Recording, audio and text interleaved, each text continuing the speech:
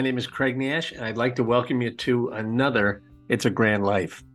And I think if you've been following our podcast, you found out a couple months ago that I've been made part of a group called Generations United, which is a national grandparent and kinship caregivers advocacy group out of Washington, D.C. So I've become a grand voice here in the state of Michigan. But the amazing thing about Generations United is that they have some fantastic information for those of us in grand families. And I just wanted to make you aware of this. We're going to try and make this grand family fact sheet available on our Facebook page. If you're not a member of that, you need to go to Facebook and look up It's a Grand Life, and you'll see our logo there. And we try to put some worthwhile information up there for you regarding any of the subject matter that we share with you on It's a Grand Life. And but this is a very interesting piece of information, and it looks kind of like this. It's called a fact sheet, and it's I don't know if I certainly wasn't aware of this, but I don't know if you're aware of this or not, but there are over 2.6 million children being raised by grandparents or other relatives or close family friends that do not have a parent living in the household. So that would mean that there are at least 2.6 million grandparents living the grand life, raising our grandkids and trying to provide for them. And this wonderful organization out of Washington, D.C., partnered with another group called Grand Families and Kinship Support Network. And what they're trying to do is put all this information and all these resources and other information that you would want to know, where you might be able to go and get some support for you and your situation. So imagine you're a child, and in the middle of the night, your mom drops you off at grandma's house to live. Your mom and dad can't care for you anymore. Their opiate and alcohol use have made it impossible for them to parent. You're glad to be with your grandma, but because it feels safe and comfortable at her house, but you're worried about some things. Where are you going to go to school? And then how will you get your asthma medicine? Can your grandma get it for you? Will it be okay with your mom or dad? Will they be okay? But parental substance abuse is just one of the many reasons grandparents and kinship families come together.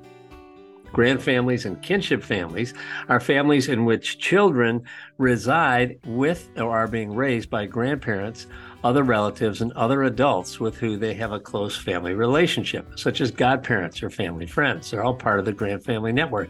Other reasons grand families and kinship families form include parental military deployment. You know, if mom or dad's overseas with the military, they need someone to take care of them. Incarceration, mental or physical illness, and death. Whatever the cause, when parents are unable to care for their children, these caregivers often step in at a moment's notice to keep families together. Children and grand families and kinship families, according to the folks at Generations United, have unique strengths and face unique challenges. Unlike parents, these caregivers do not have inherent legal rights and responsibilities with respect to the children they raise. So this is very important. They often take informal responsibility for children and suddenly have no time to plan for financial, housing, or other needs. And this is a very serious issue. As I mentioned earlier, 2.6 million children are being raised nationally by a grandparent or other relative.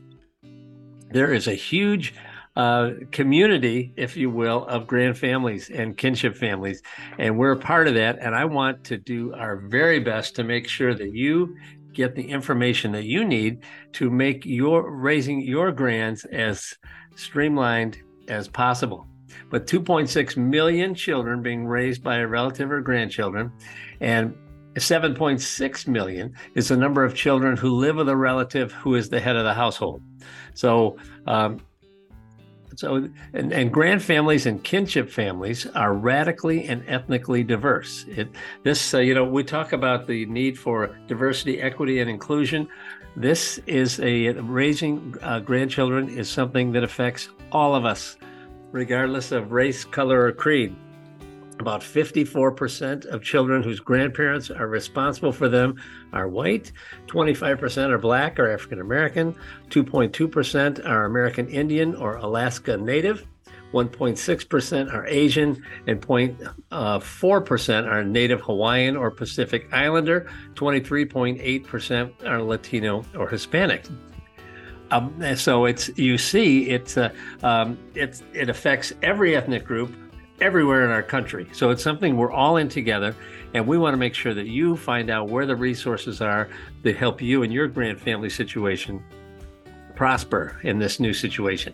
Because of the diversity of families, programs, and policies, everyone needs to be culturally sensitive, and written materials need to be in 2 or more languages because a multilingual staff may be essential.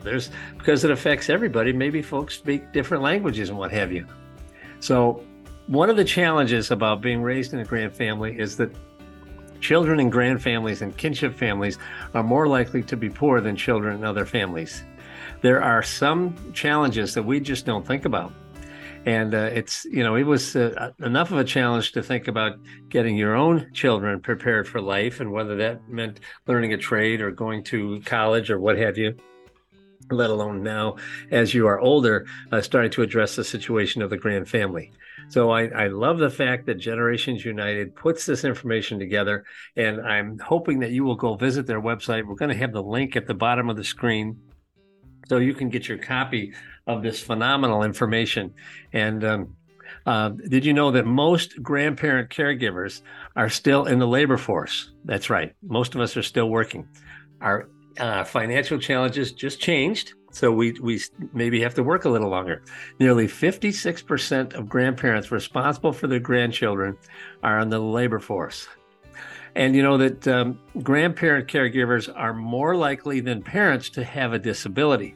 Nearly 25% of grandparents responsible for their grandchildren have a disability, compared to about 10% of parents that are under 18.